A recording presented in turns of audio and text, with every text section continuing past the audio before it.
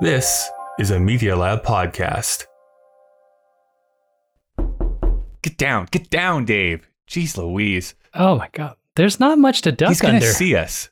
I don't think he can. He doesn't have any eyes. It is weird. Yeah, he's kind of this amorphous blob. If you play D&D, he's like a gelatinous cube, but in sentient form. I don't know how else to explain it. He's a bit blobby. Yeah, that's a little rude. Maybe. Body shaming an alien? I'm Come not. Maybe you're in. Hey. Maybe you're into that sort of thing. I don't care. I'm just saying, physically, a bit of a blob. on. Wow.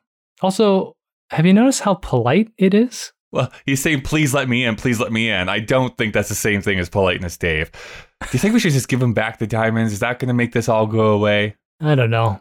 I mean, we've worked this hard to get those rocks. Mm-hmm. I think we just need to find a chute to pass through and just get the F out of here. You know, I dream someday of a brighter future, Dave. Somewhere where these bright white walls of this spaceship no longer blind my retinas. I bet if we just keep walking randomly, we'll find a dark shadow to walk through. All right, well, Yeah. kind of sounds like our podcast, doesn't it, Dave?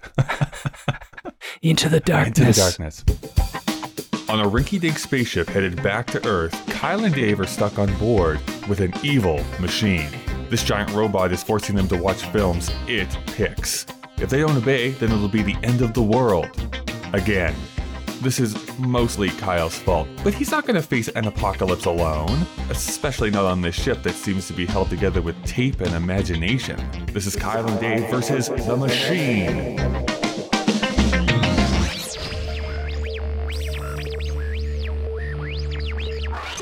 Welcome to Kyle and Dave versus The Machine. My name is Kyle.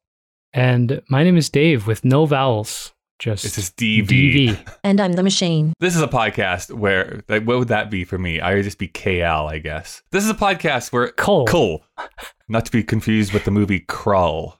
This is a podcast where a sentient machine was forcing us to watch movies in order to prevent it from initiating the apocalypse, and then another apocalypse happened. Somehow it's used its powers to transport us across time and space, so now we're on our way back to Earth. The machine still threatens our lives if we don't review the films it asks us to, although we do tend to talk about the ideas of the movie rather than the movie itself. And today, we're going to be watching the film THX 1138. Ooh. All Earth Council, in its infinite wisdom, has decided these two numbers are to be disposed of. The Biochemical Forum has demands to make on their parts, however, before they are eliminated. That's the kind of efficiency that makes you proud to live in this era.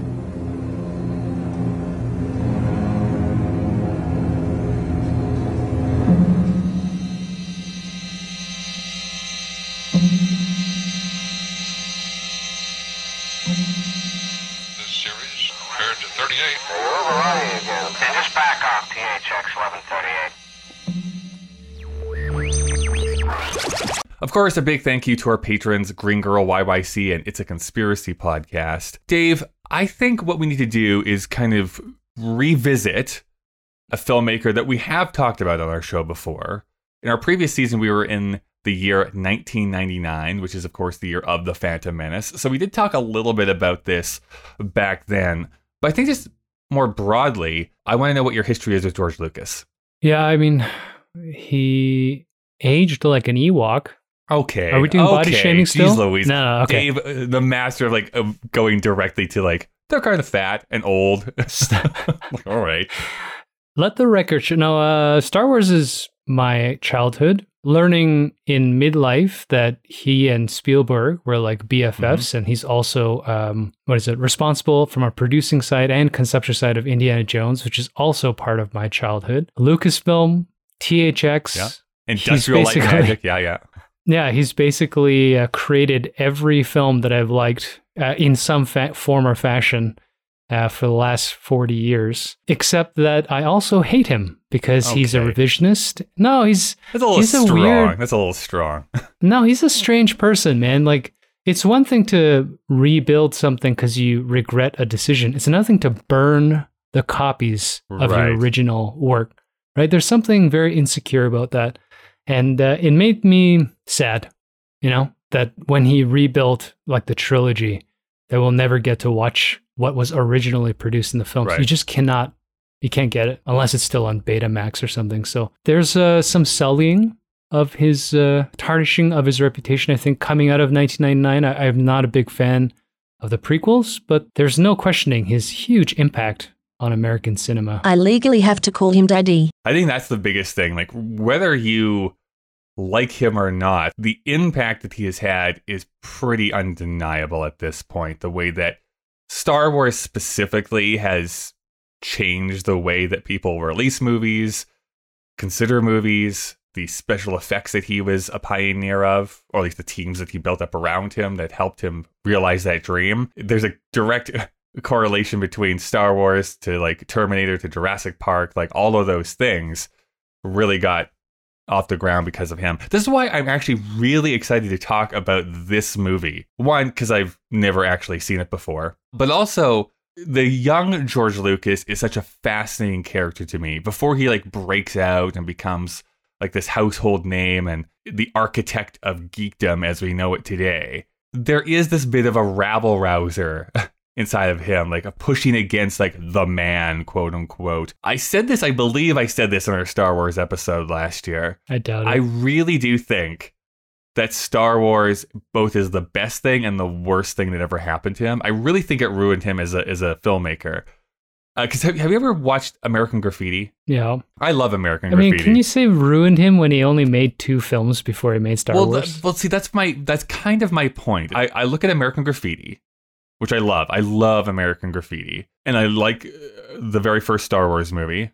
I really like the first Star Wars movie. I know. I was one a of bit the greatest films ever made. Jesus. Right. How are we making a podcast Empire together? is better, Dave, and he wasn't the director for that one. So. Of course, yeah. But anyways, Star Wars is great. Yes. Everyone thought that movie was going to fail, and he really pushed that through. It's like, no, there's a vision here. There's something here. I would love to have known, in this alternate universe, let's just say an alternate universe, where Star Wars is like a modest hit, right? It's not like this like bonkers, crazy, like, again, transform cinema. If it was like, it made $50 million, you know what I mean? What he would have continued to try and do. Would he just have tinkered around in Star Wars for the next 40 years? Or would he have actually continued to make other things? Of course, we can never prove it one way or the other, but there's the unmade George Lucas films of like the 80s and 90s that I kind of am interested in seeing that alternate future or history, I guess, at this point. I mean, this is classic apologist Kyle. It's not apology. I'm just interested if that had not happened. You know what this is? This is your geek fantasy that he could have been something and he wasn't. He was something completely different. You could even argue, perhaps, that he was never even a director. He directed exceptional films, but when he was on his own helm, he made the prequels, which honestly are terrible. I'm on record as saying I like the third one. So I just want to be very clear. I like the third one. No, I'm blocking that out. And I think that what's interesting about him doing a little bit of that background research is that, I mean, his quote to his father when he's sort of like going to pursue filmmaking wasn't that he was going to make the greatest film ever made. It was that he was going to be a millionaire before he's 30 years old. This is not a man who was going to be like the auteur. And we learned last week, was it last week? We learned with Sergio Leone. I mean, he only made 8 films too. Not everybody's a Clint Eastwood. Not everybody or Spielberg produces even, like and stars in, or Spielberg, right? Prolific. Yeah, brings out a film almost every year, every 2 years, or like a Woody Allen, who just can't help, like, is neurotic about it. George Lucas, to me, is more of a businessman. I mean, the idea of the legendary Star Wars negotiation of the franchising, the merchandising rights, that is not a normal way to think in 1977. Right? He's got a capitalist mind, ironically, as we'll talk about in this film. And I just learned, I forgot that he produced Indiana Jones, but he takes 40% of the gross. Yeah. 40%. I mean, the dude knew what he was doing, like a businessman side. So if Star Wars failed, I think he becomes like a Kevin Smith. I think he just makes shitty indie films, or he just becomes a business owner, because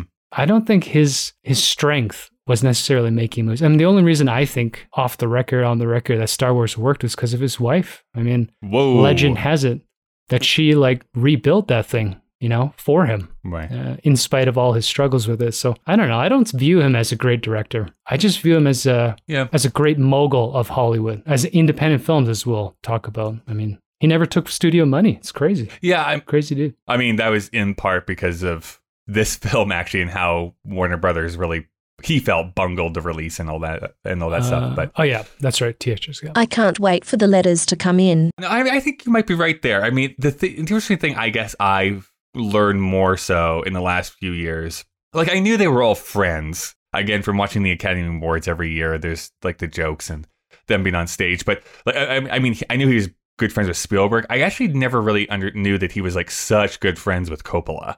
But like they are super tight, like best friends almost. But whereas Coppola has been doing his weird like artsy fartsy things while owning a winery here for like the last 20 years. I think that maybe be the Lucas thing, right? He would have, like you said, owned a business, owned ILM or whatever, and been like, I'll dabble in this and like have bleep blorps going on in the screen, and then I don't have to care because I don't have to worry about money. Maybe I'll just jump ahead. I mean, the other thing about George Lucas, which I thought was interesting in the research, is when he starts studying film and he gets into this, group and he's part of this new movement, there's something called pure cinema. Have you read about that? Well, I think I understand the concept, but go on. Yeah, so there was a big movement in French film about worshiping or practicing the art of making film for film's sake, as opposed to a narrative. Yeah. And so he's kind of like I think his creative approach and mind is very abstract. And I think that's why his business side comes out stronger in his career, because my guess is, if he's sitting down penning a story, it doesn't make any sense. And this is why he makes special effects, because he wants something that is immersive. He's not a storyteller. I'm paraphrasing this now, but there is that classic story again from Star Wars of Harrison Ford being like, "You can write this shit, George, but no one can say it." Like that you know what I mean? Like he, I mean, he was just getting a paycheck too, but I mean, still. But I think what you're hitting on here is something that I've been, I guess, considering, is that I think there is very few in the film world, very few of those, you use pure cinema, I'll say pure auteurs who are like, I can write, direct, produce, like the whole thing and not just have it fall apart. Like I feel like for most people, like I put like Spielberg in this camp, Scorsese in this camp, I would say even Clint Eastwood in this camp, where there has to be somebody else there who is like either writing the script or doing the cinematography or challenging them a little bit to be like, maybe we can do this way, an editor that they partner up with that brings out that greatness from each other rather than just being like so totally focused. And we see that with the prequels, whether you're an apologist for them or not, that is very much the distillation of the George Lucas ethos. And the original trilogy is his ideas, but using other people to like workshop it and make it the best that it possibly can be. I think you see that with everybody, maybe with the exception of Spielberg. I mean, I don't really, we haven't come across Spielberg film yet. I know, that's weird. We haven't really dug. It's really weird. Yeah, we haven't really dug into Spielberg himself. But, Coppola is the same thing. It looks like this, what they call Dirty Dozen, such a gross nickname. So frat boy.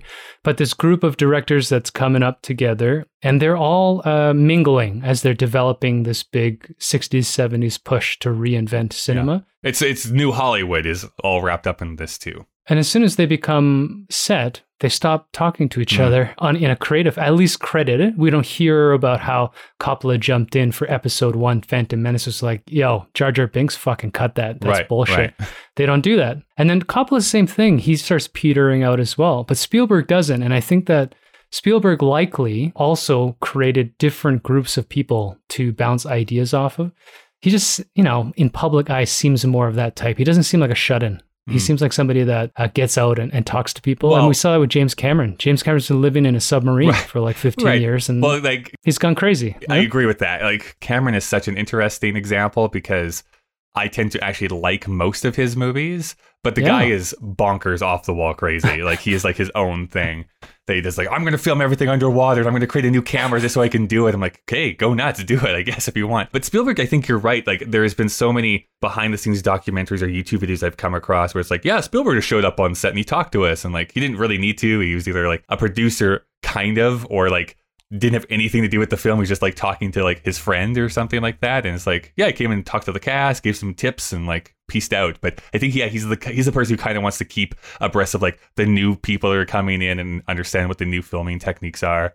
And I think that is what sets him apart from some of the older generation. He's like the Tom Hanks if Tom Hanks was a director. Well, Tom Hanks has directed a few films, but I'm just saying. He just looks like a nice guy, Yeah. walks around, and everybody's like, oh, yeah, that's a great idea. But who knows? He's probably got skeletons, too. We'll find out soon enough. Ask Kate Capshaw. Have you ever seen THX 1138? No. Yeah, me neither. No, I know of it. I've known about it, mostly because he uses a lot of, he regurgitates a lot of his concepts, but THX became, I mean, a studio. Is there a film? Yeah, is there a film in the 80s, 90s, 2000s, 2010s that doesn't start with the THX logo? I mean, it's now like Dolby is like what the sound houses mostly use, but yeah, there was a time, and I always loved it. Like the you know, that little noise like breaks your teeth as you're watching it. Yeah.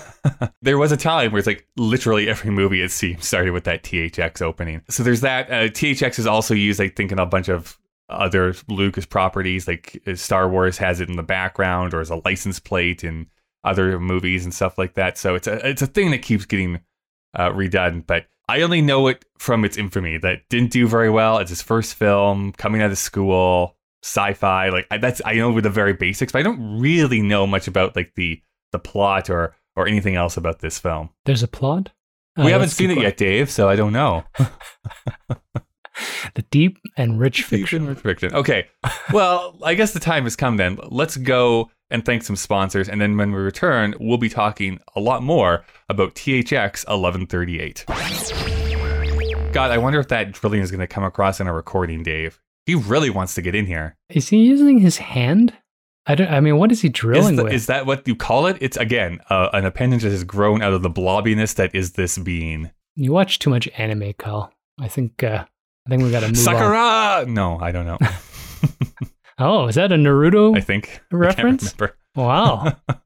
I mean, I'm allowed to get it because I'm a nerd, but you keep pretending you're not. And I'm really above are. it, Dave. I'm above it. Yeah. All right. Well, we are in our ad read section, so I should probably start off by letting you know that Kyle and Dave vs. the Machine is a proud member of the Alberta Podcast Network, locally grown, community supported. The Alberta Podcast Network promotes and supports Alberta-made podcasts and connects their audiences with Alberta-based businesses and organizations. This week, I want to talk to you a little bit about ATB Cares.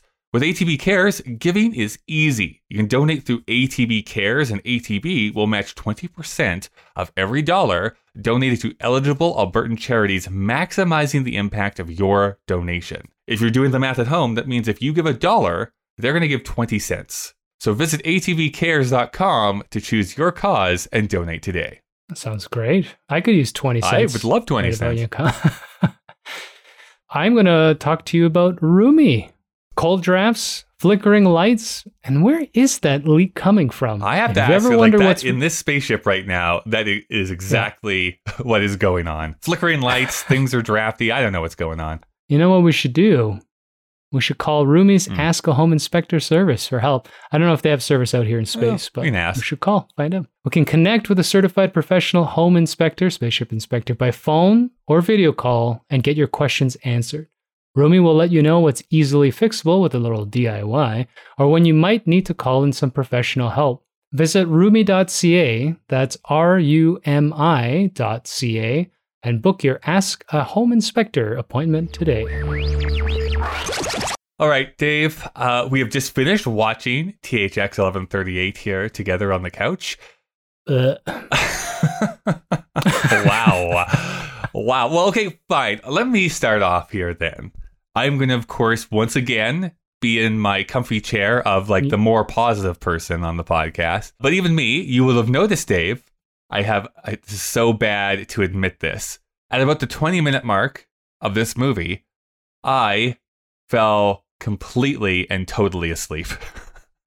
Yes. I mean, the movie's longer than 20 minutes? It is. I conked out so badly, like just sleep.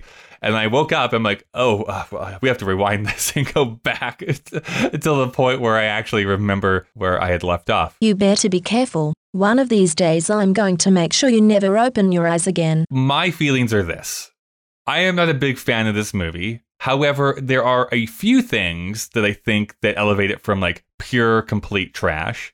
I think that this is more maybe tedious than it is like bad as far as a movie goes. I also am very confident in saying that had anybody else directed this movie other than George Lucas, nobody would watch this movie nowadays. No one would even remember this movie. It feels like a student film. It is a student film. Well, I guess technically it is a student film. It was a short first, and then they expanded it to a feature length. And it feels very much like any experience I've had in university watching student films, which is like, let's be kind of pretentious and, what's a good word? Indulgent in some of our ideas without there being any type of like interesting plot to latch onto. You can definitely tell that he was being influenced by 1984 while making this movie. And that's actually... it was 1971, so I don't think he could... I know, wild, huh?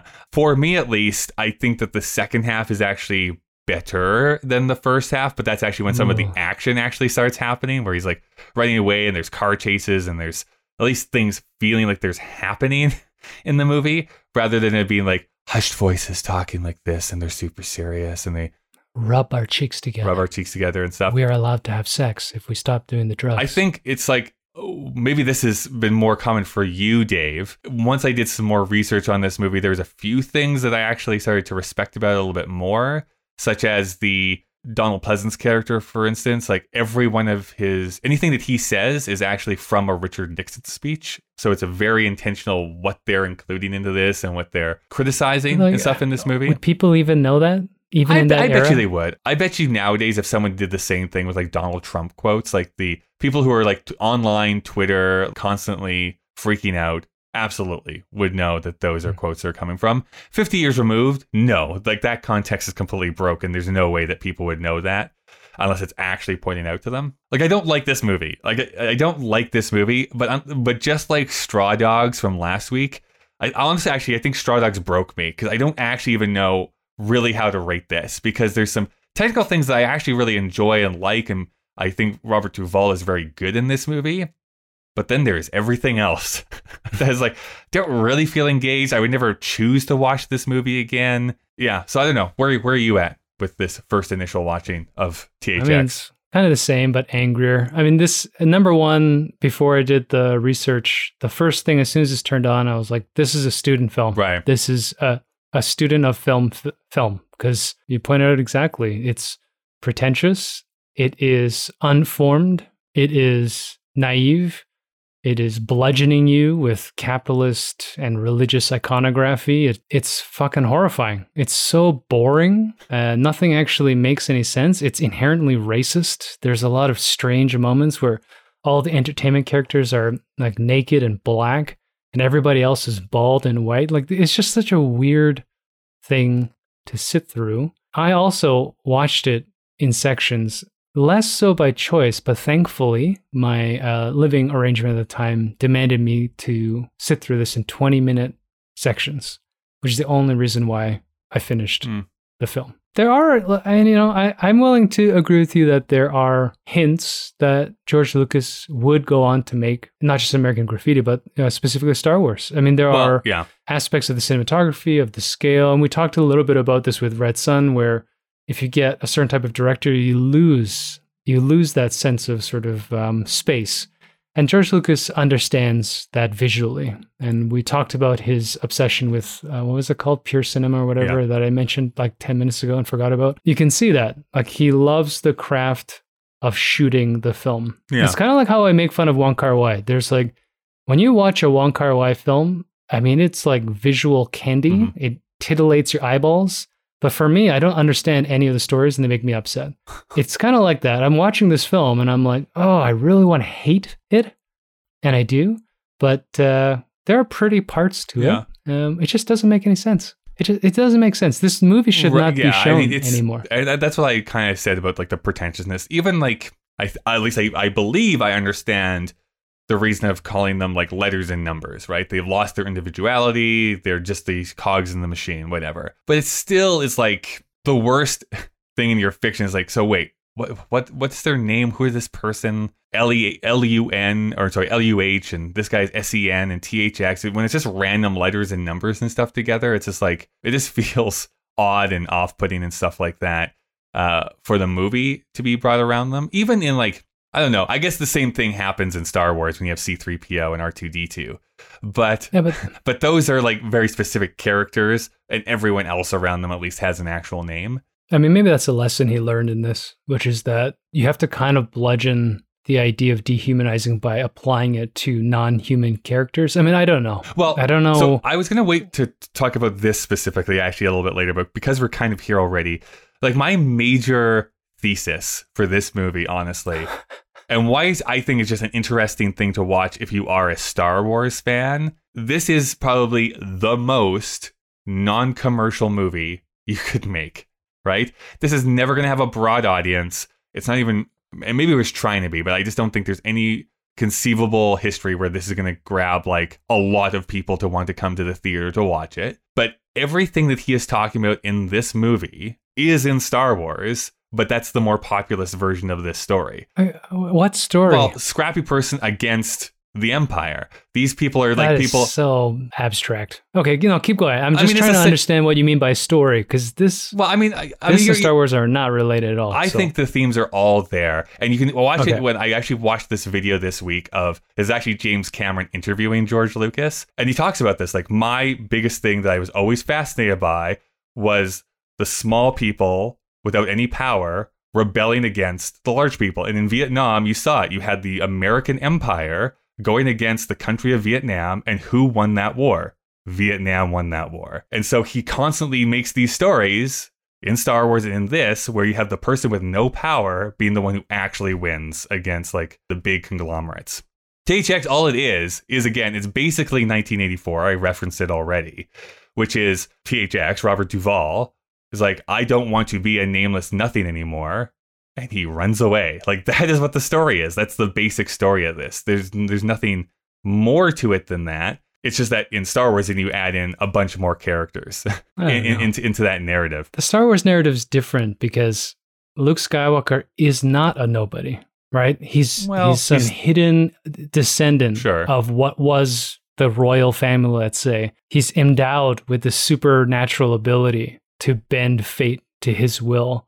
And despite the sort of power dynamics between a rebellion and an empire, they're fundamentally different movies because Star Wars is a fairy tale. Sure. I mean, it's an American fairy tale, not like a European one where everybody gets ground into a meat grinder and thrown out to teach you that you shouldn't be an asshole. That one's like the beginning of blockbusters where everybody needs to leave the theater and like, oh yeah, life isn't so bad. We're going to be okay.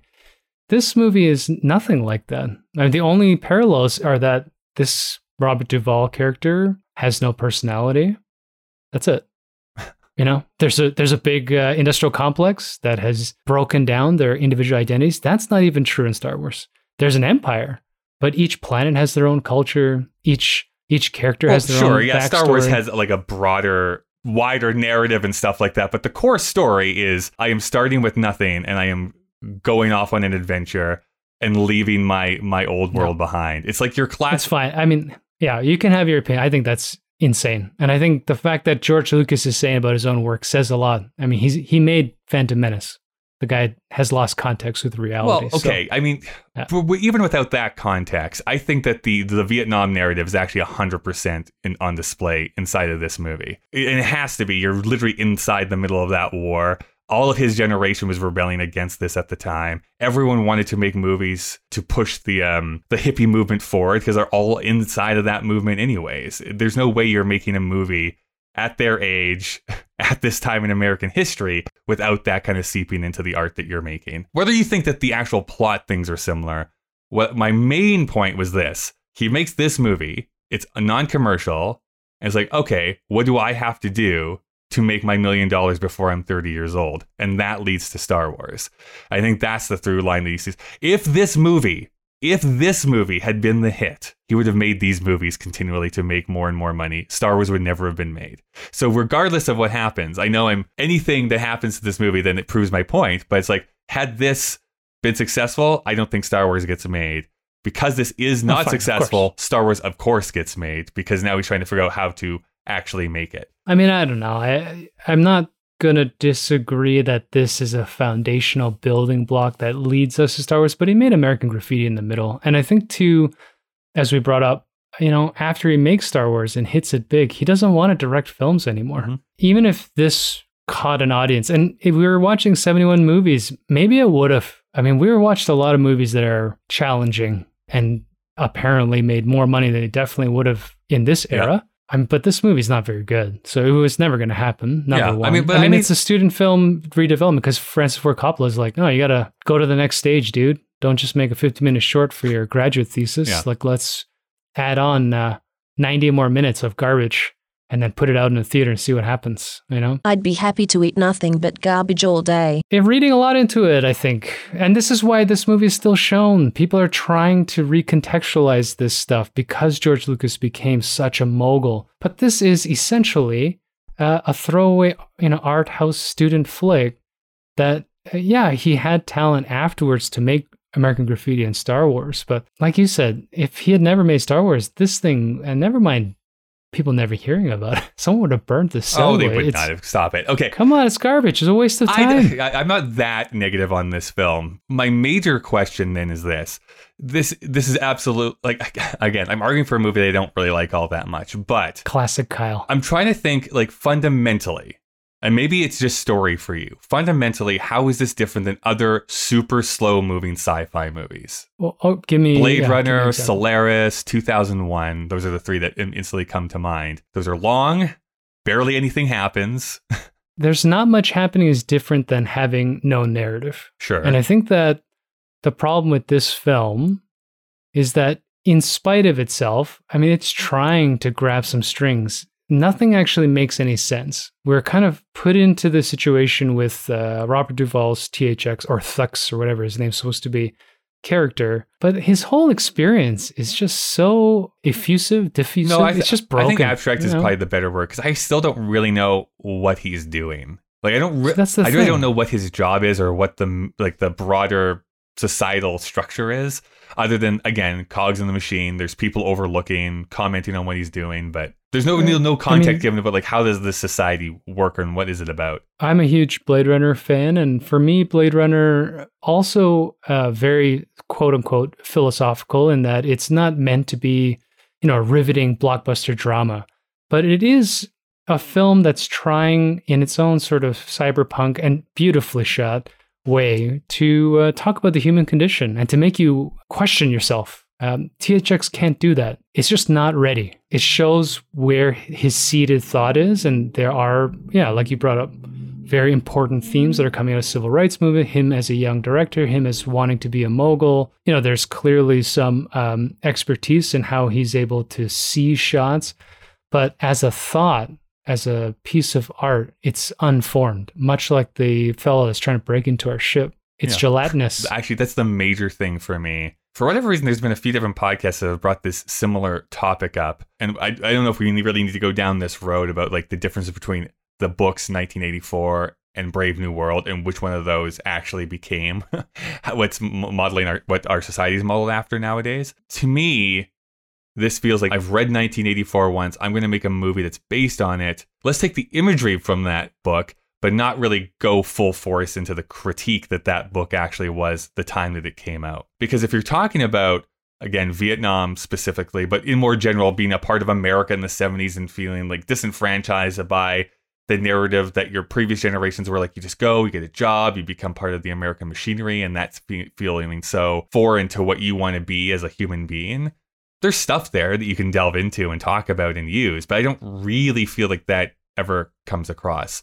It's more visuals and being solemn, and for me, that's just not very interesting narratively. All of the other stuff is the shoehorn of his fame, where we want to backdate our interpretation of his intent. Who gives a shit? It's just a movie, right? And I think that what I mean by that is that it's a movie that he made in his youth. And whatever he says about it, this is the guy that burned the original. I'm sure he's kept them. Burned it. I think, honestly, the original reels of Star Wars. To be honest with you, Disney has claimed that they are going to release the original trilogy at some point. I don't know what that actually means, but this is a guy that already has a problem facing himself, who's now explaining 60 years later, 50 years later, what he meant for this film to be. It's bullshit. We're reading too much into it. At the end of the day, this is a film that I might have written when I was 20. The man sucks. Catholic religion's fucking killing us. We're all just cogs in the machine, man. what if we all had numbers for names and we just had to walk around? Like, that's what this movie is. He does, as I learned, have this childhood fascination with race cars, and he actually almost died racing a car. So, he put in race cars it's such a weird scene, the so-called action chase scene comes out of nowhere.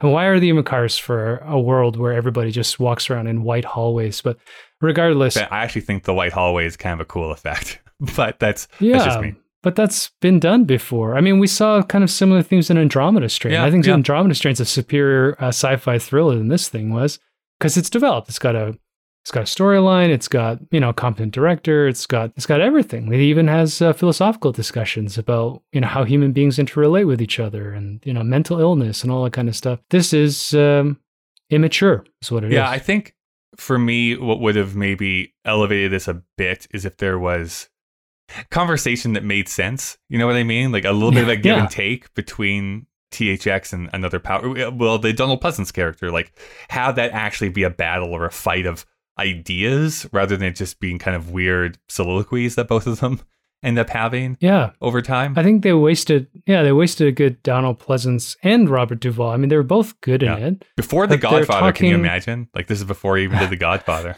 They're like talking around each other because the script also isn't fully baked. Right. So we're supposed to get a contrast between maybe Sen, I think his name's Sen, is supposed to be manipulative and self-serving, but you don't really understand what that means philosophically. Like, because this is supposed to be, again, in a student sense, different representations of probably schools of thought that each of the characters represents, right? The female's supposed to likely embody something about probably very sexist, like a woman's role, empathy, all this stuff, because she seems to be driving this need for sexual desire. We have THX, who's supposed to be this, pseudo woke dude that eventually fights against the man. Total bullshit. We've got Sen, who's like the, self-serving. I mean, there are these tropes that are built into them. They're just not executed very well. Yeah. And then the black hologram character. What the fuck was that all about? I mean, why put that in there? Well, that's another thing I don't really get, because is the intent that he's still a hologram even when he's running around with him? I don't know. Okay. I mean, he's not in the car when it blows up. Right. So maybe. It's such a weird... nothing makes sense. It's just a dumb movie, Kyle. There's nothing to apologize for. No, okay, but here's the thing. This is the thing. If I bone, I need to pick with you.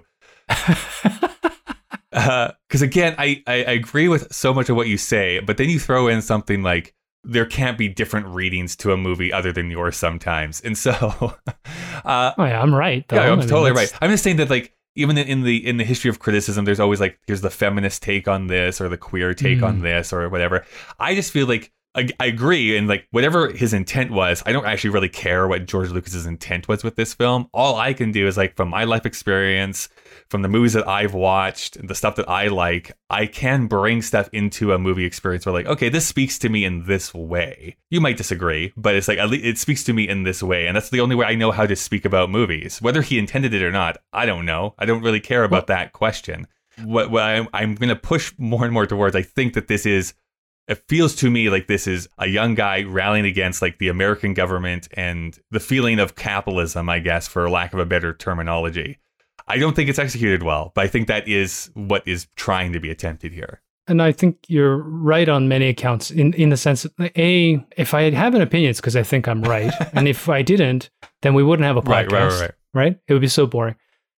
B, what you're describing is a decent reading, because I think that is what he's trying to do, like anti-capitalist, whatever. But I just describe that as 20-year-old white male. Sure. Right?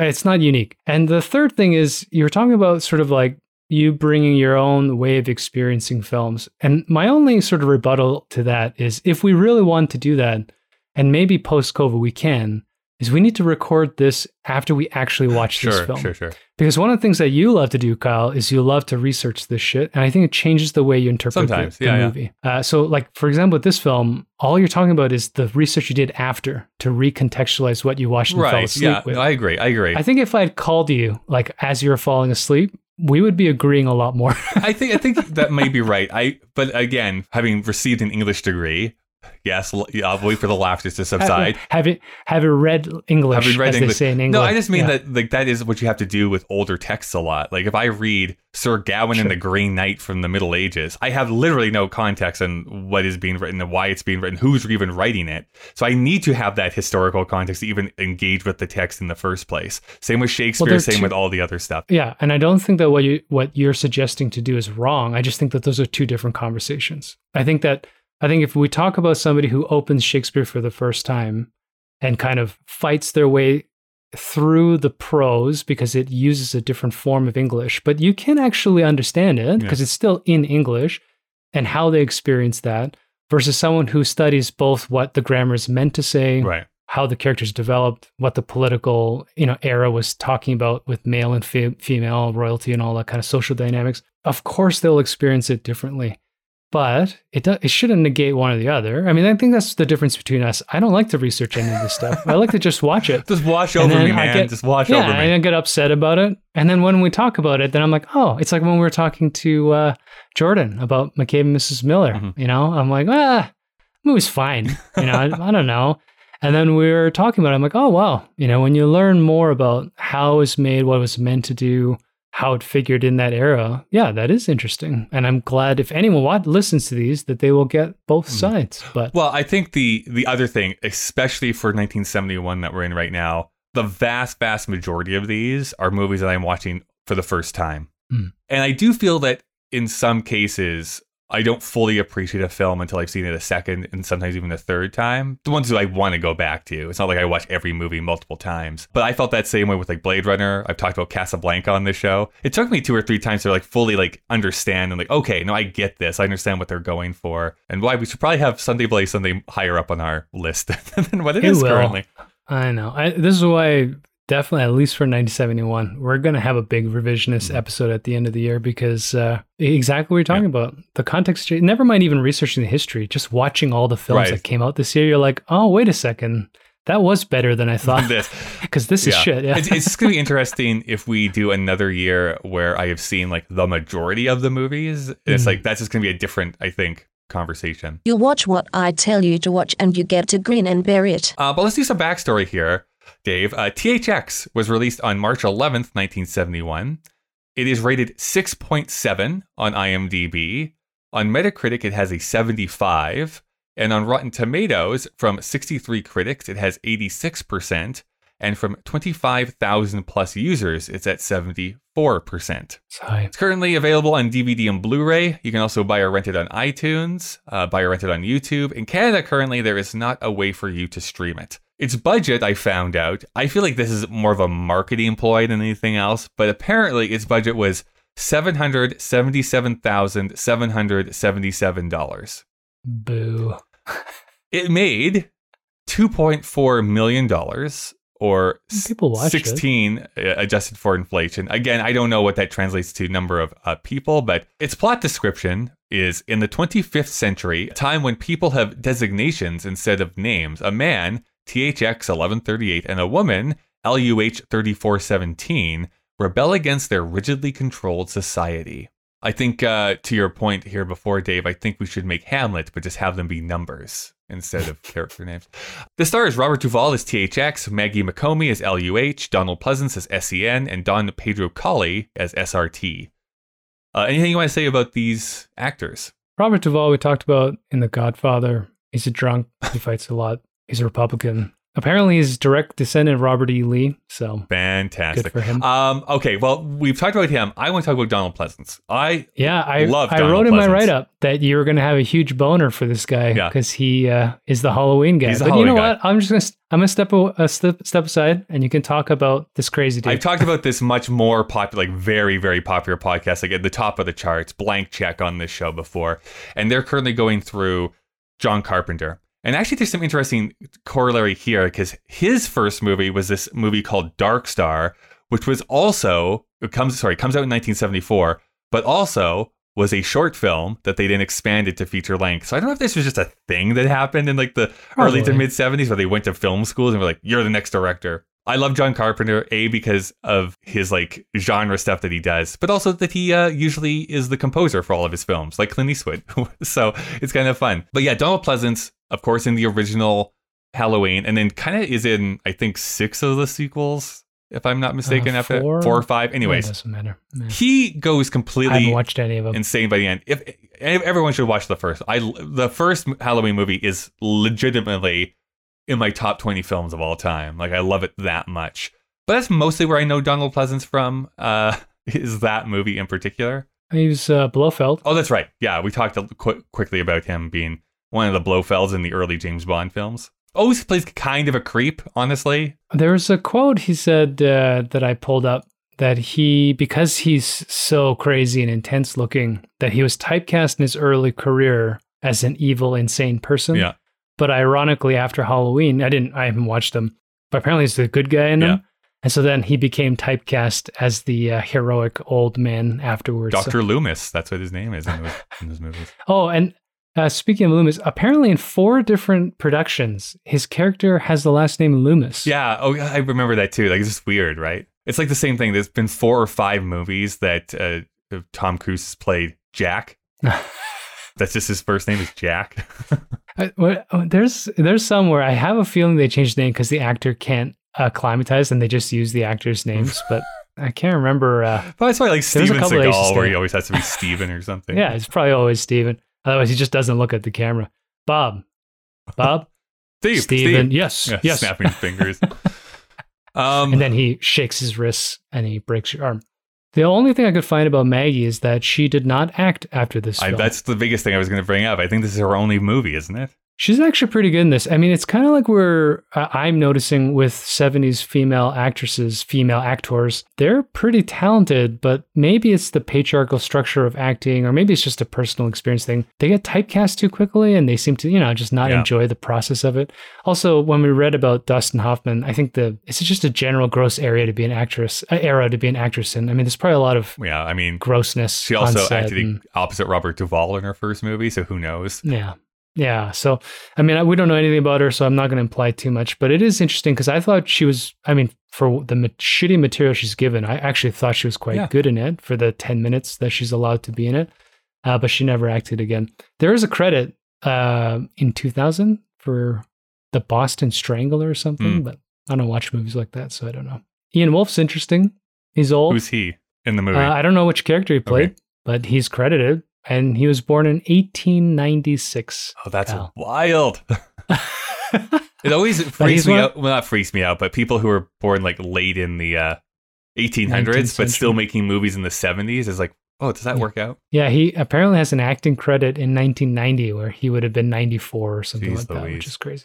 The only interesting thing about him is that he was in Mutiny on the Bounty, You Can't Take It With You, and Mrs. Miniver, which are all Oscar-winning films. Mrs. Miniver is great, by the way. It's a great old movie. He's got 400... It's the classic old actors. 400 film TV credits. And because it's an old-fashioned actor, he had only one wife, some kids, and he died peacefully. There's no fucking drama. Imagine that, Kyle. Imagine. Just to go quickly back to Maggie McComey, just from her Wikipedia, apparently, I'm just pulling this up. After THX, she decided not to pursue film and instead did like a local theater in Portland and has an adult daughter and 2 grandchildren. So good for her. I mean, she remained sane, which is great. I only want to bring Don Pedro Colley, who is SRT or the hologram, through for no really apparent reason. Asterisk. We'll talk about it maybe in a few weeks. I'm rewatching all the Planet of the Apes movies, the original Planet of the Apes movies, and he is in the Buck Wild sequel, the first sequel, the Planet of the Apes. We need to talk about that movie someday, Dave. It is so wild. That movie was even made by a major motion picture studio. Anyways, he's in it for like 5 minutes in that movie. Yeah, he's credited. I looked it up, but there's not a lot of information on him either. So Earth is a planet of apes to me. So, of course, story by George Lucas, screenplay by Walter Murch, directed by George Lucas. This movie, Dave, came about because of the movie Finian's Rainbow. Finian's Rainbow was a 1947 Broadway musical. But in 1968, it was made into a film directed by an up-and-comer by the name of Francis Ford Coppola. I'm sorry, how do you pronounce that again? Francis Ford Coppola. So Coppola was playing the studio game, but just had this miserable time for his first two movies. It was just like he was a hired gun directing what the studio asked him to do. So he had these hippie ideals, like literally like came to the set barefoot, big long beard, you know, that sort of thing. And if the person starring in Finian's Rainbow is Fred Astaire, who is like dressed in a suit, conservative values, like they did not get along. Literally dances exactly the same in every film. Yep. Wow. I love Fred Astaire, but he's fascinating.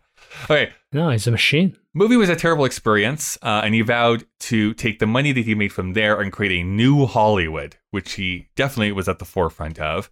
But on that film, Finian's Rainbow, he meets this young kid by the name of George Lucas. Lucas was still taking classes at the University of Southern California, and which was, by the way, one of the first schools to offer programs devoted to filmmaking.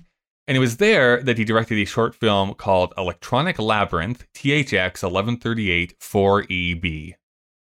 Rolls right off the tongue. Good pause. Yeah, good pause. It won first prize at the Student Film Festival, which gave him a scholarship backed by Warner Brothers to observe and work on a film. And Lucas himself picked Finian's Rainbow because he knew that Coppola was directing it. Coppola was already revered amongst the film students of USC because he had gone there himself, graduated, and had like made it in Hollywood. So he was kind of like big man on campus. So Coppola and Lucas meet on this film and become fast friends. In 1969, after he had made Finian's Rainbow, Coppola co-founds the movie studio with George Lucas called American Zoetrope, which, by the way, still exists. That is still a studio that makes basically Coppola films, not just Francis Ford Coppola films, but like Sofia Coppola's films and the other guy. Schwartzman. Well, Nick Cage. Yeah, they're all related. No, there's his son. Oh, I forget what his name is. So with the express purpose, they were making this studio to get around the studio control that Hollywood had them in and to make commercial films, quote unquote, commercial films that would then be able to fund weird art films that they wanted to make. Amazingly, they strike this deal with Warner Brothers to release 7 movies. Presumably, Warner Brothers would have nothing to say. They were just going to release them into theaters. So they make this 7-picture deal, given complete creative control, and THX would be the first film inside of that deal. So Lucas does a script, and both he and Coppola agree that it's not good. So they get Walter Murch to punch it up. This is Murch's first script ever, and he would do an uncredited rewrite of The Black Stallion in 1979.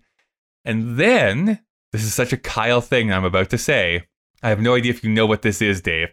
His huge claim to fame, I'm saying this very loosely, his huge claim to fame would be as the writer and director of Return to Oz in 1985.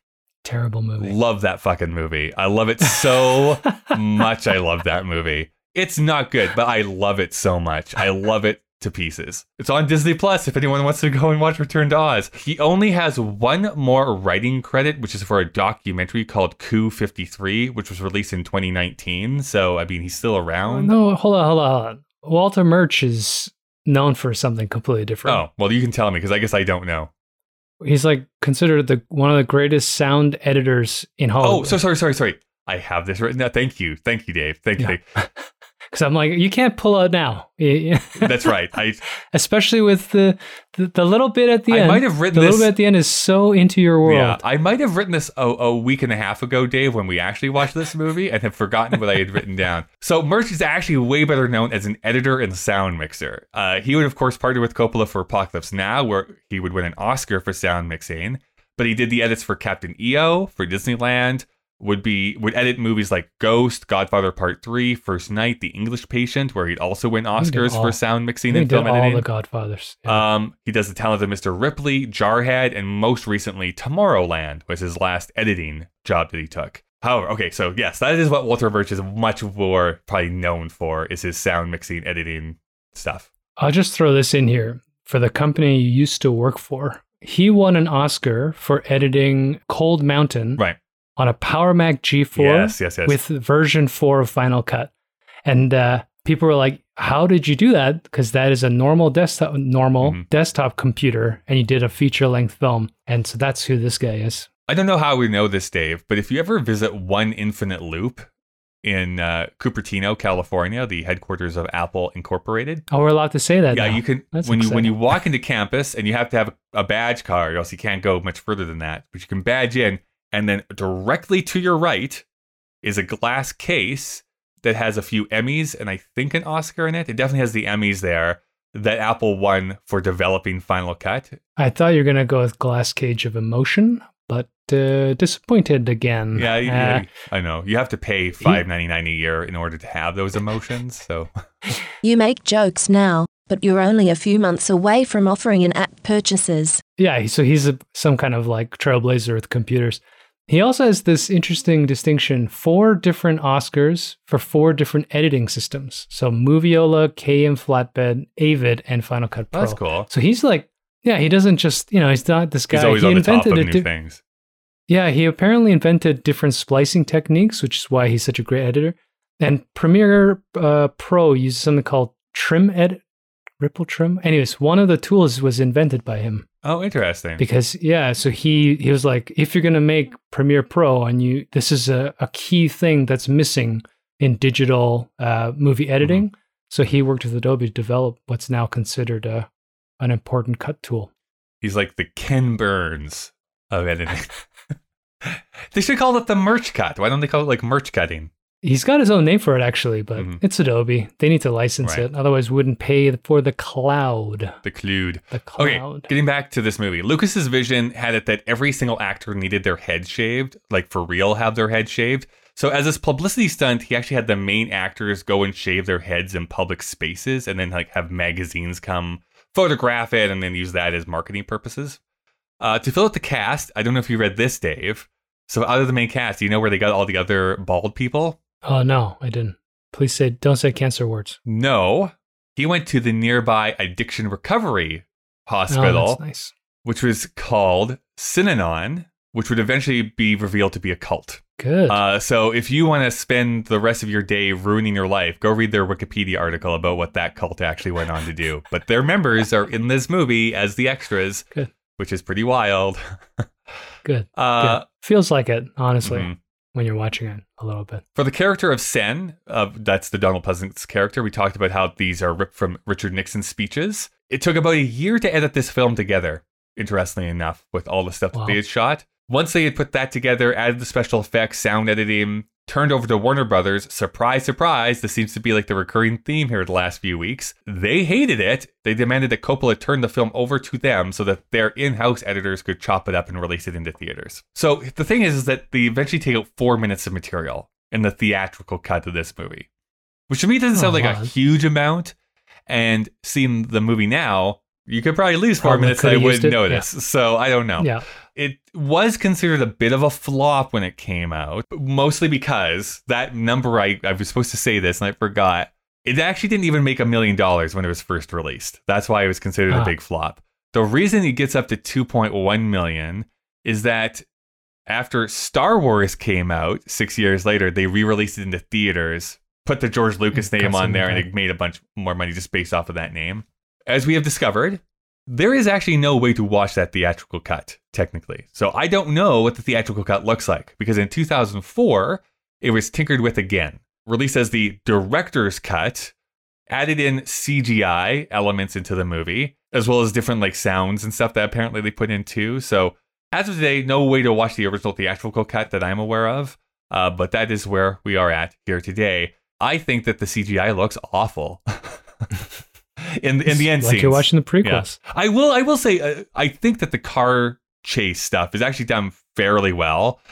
Sure. Most of that is practical, especially if you read up on the stunt guy who flips overhead of the bike when it crashes, which was not supposed to happen. But he was mad when people ran into the shot because he was like, no, that would look so cool on camera. So that's why it cuts away pretty quickly after he flies over the top of his handlebars. I see. People were like, oh my God, he's going to die. So I think that stuff is actually handled pretty good. It's like the only time I was like, oh, okay, so this is getting interesting. And then the movie's basically over once they get to the end of that thing. But the movie's over when it started. Yeah, I agree with you. I mean, this is the thing. You see that he has talent, right? Yeah. As bad as this film is. So this is not $1 million duck. No. But it's not good. And if you're listening, don't watch it. No, actually, here's the thing. I'm going to disagree with that. I am also saying it's not good. I do think if you are a Star Wars fan, you should check this out. Honestly, you'll kind of see some similarities here and there. It's a good way to like fill out that idea of George Lucas as a creator. But like, I actually feel dumb because I bought this movie on iTunes, and I'm never going to watch this movie again. Like, I'm never going to sit down and watch THX 1138. I will further make the addendum that if, like Kyle, you're an apologist for the prequels, then you might want to watch this film. But if, like me, you're sane, skip it, because it's not good. There are, it's not terrible. It's just not a good use of 90 minutes. There's so many more things.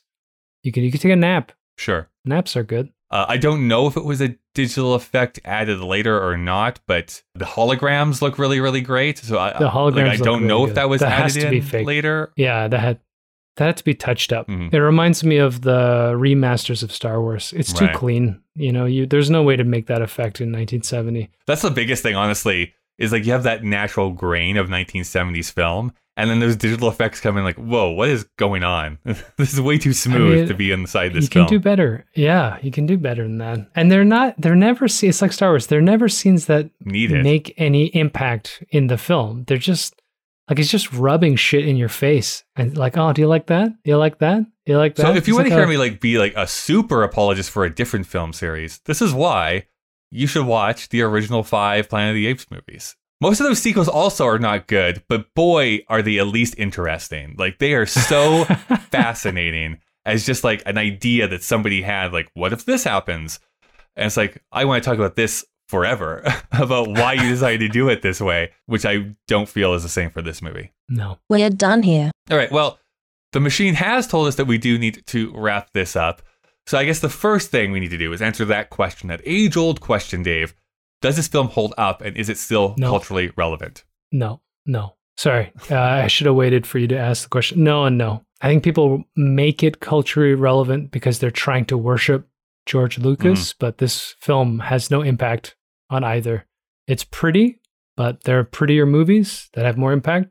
This could easily just be tossed out. I'm a no and no as well. Like, again, an interesting curiosity if you want to see the first movie that George Lucas made. But, I mean, it's kind of the similar thing to a lot of old movie directors. It's like, yeah, go watch their first film. It's not their best work, but it's interesting if you want to see like their complete like body of work. Sure. Yeah, I mean, not to bring it up too much, but I watched Wong Kar-wai's first film on a Criterion. I hated it. Which one is awful, that? But shit, I don't remember what it's called. Andy Lau's like 18 years old. Yeah. And you're going to say that you don't like In the Mood for Love, Dave? It's pretty. Oh, Let's not start that. Helen loves that movie. Yeah. One of the best movies of all time. It's fine. Whatever. It's fine. Yeah. This is why I watched this movie. I tried to Kyle it, and I thought, okay, well, Helen will definitely watch the middle 3 Wong Kar-wai movies. She loves all of them. I don't. But I turned on the first one, and just like this, you see sometimes he frames something, and you're like, oh, there's Wong Kar-wai before he met the cinematographer. Right. He understands something. The movie's terrible. It's unwatchable, right? It's like Andy Lau's this weird, too good-looking gangster thug who has to beat everybody to death for his honor of his annoying friend. Like, it's just, he falls in love with his cousin. Like, the whole thing doesn't make any sense. Sometimes you just want to look at Tony Leung. Well, it's Andy Lau. Jesus Christ. So, yeah. Dave, sometimes you just want to look at Andy Leung. Well, everybody wants to look at Andy Lau. He's the most beautiful Chinese man ever lived. He still looks exactly the same. Shang-Chi or whatever the new... No, that's Tony Leung. See, this is where I'm getting confused. I thought it was Tony. Yeah. No, those are 2 different actors. I know, but that's who I had in my mind, and then you corrected Tony me. Tony Leung is In the Mood for Love is Tony Leung. Yeah, that's who I want to look at. And well, Andy Lau's prettier. Whoa, okay, these are fighting words going on here. I'll send you a picture. Okay, so we're both no and no. Let's go into some critics' choice. Roger Ebert did like this movie in 1971. He wrote, "The sound effects add to the illusion of a distant and different society. The dialogue seems half heard, half forgotten. People talk in a bemused way as if the drugs had made them indifferent. Their words are suspended in a muted, echoing atmosphere in which only the computer-programmed recorded announcements seem confident. and the featureless whiteness of this universe stretches away into infinity, especially in the effective scene involving a prison with no walls. How can you escape from a prison that is simply an empty void? THX 1138 suffers somewhat from its simplistic storyline, but as a work of visual imagination, it's special, and as haunting as parts of 2001, Silent Running, and the Andromeda Strain. So that's what he wrote. We actually didn't even touch on the drug aspect of this, which is also, yes, it's a very obvious metaphor for drugging society and just taking your meds. Consumerism. Anti-vaxxers would love this movie, Dave, because see, this is what society is trying to do to us. That faceless robot is COVID. As you might suspect, Pauline Kael was less enthusiastic. I think she wrote this a couple years after the fact. George Lucas's first feature, a psychedelic view of the horrors of the 25th century, which turns out to be an abstract version of 1984. The compulsory drugged characters are shaven-headed, wear white, and are photographed against white. The effect is both gloomy and blinding. Maggie McComey and anxious-eyed Robert Duvall are the lovers, Donald Pleasance the nasty, as usual. Some talent, but too much art. Movie lovers may enjoy ticking off the homages or steals, Cocteau's Orpheus, Dreyer's The Passion of the Ark, and so on. I think I side with her more. It's yes, this is too art film, and forgetting the narrative needs to be interesting as well.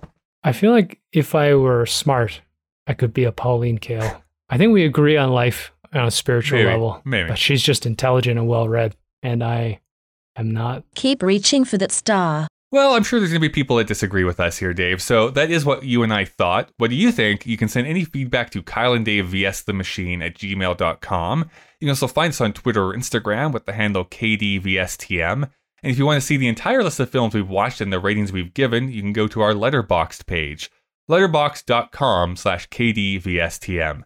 And if you want to support us monetarily so that we can continue doing this podcast and not usher in the apocalypse, you can go to our Patreon page. There's a link in the show notes of this episode. You can support for as low as $1 a month. Of course, we do not want you to donate if it in any way causes you financial hardship.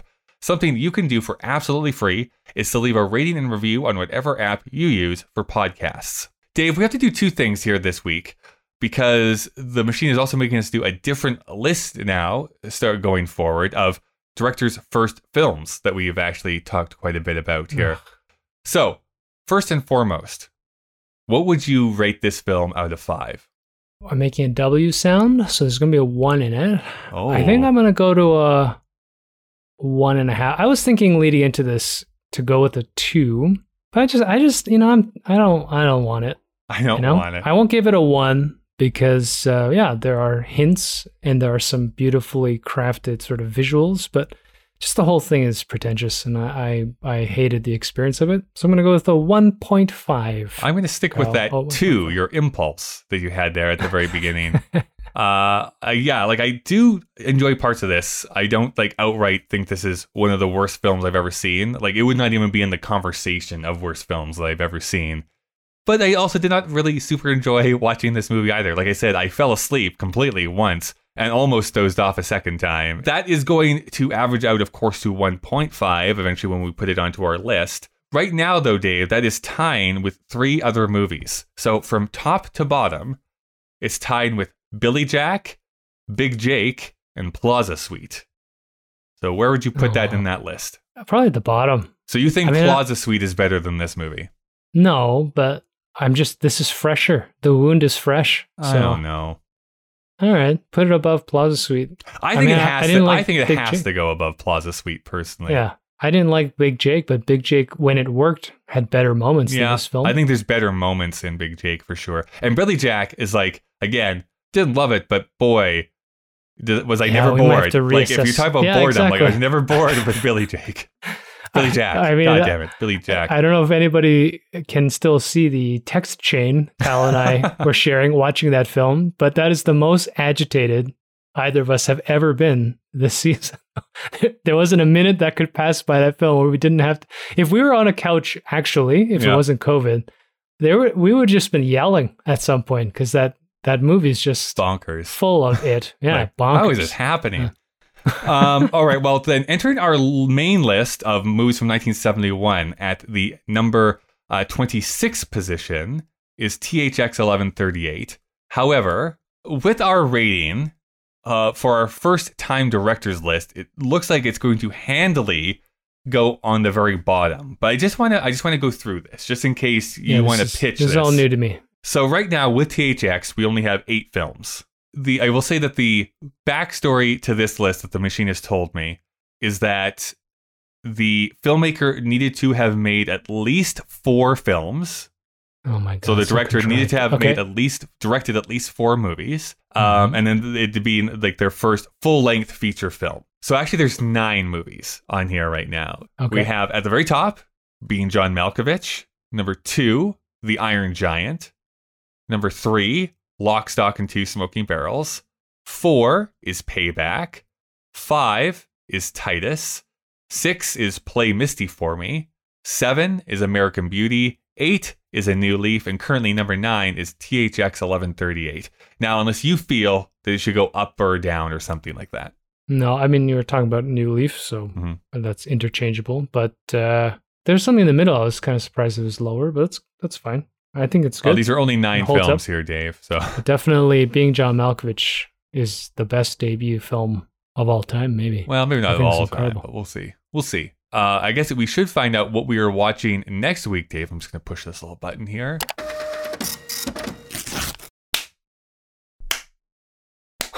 Slow collapse. I'm so excited, Dave. Dave, we get to talk next week, Escape from the Planet of the Apes. I get to nerd out so hardcore next week on a movie you're going to fucking hate, but I am going to love it. And I'm going to delve into like the whole mythology of the first 3 Planet of the Apes movies. So basically, I'll be calling in sick, and I'll see you in the next episode. All right. Perfect. Perfect. What do you think we should do, Dave? Do we continue to run away, or do we stay and fight? I think the first thing we need to do is shave our heads. Okay. And now what? I don't remember what happened in that last movie because it was so bad. Luckily I have all these Richard Nixon quotes, so let me just go. Let's see if that's going to work.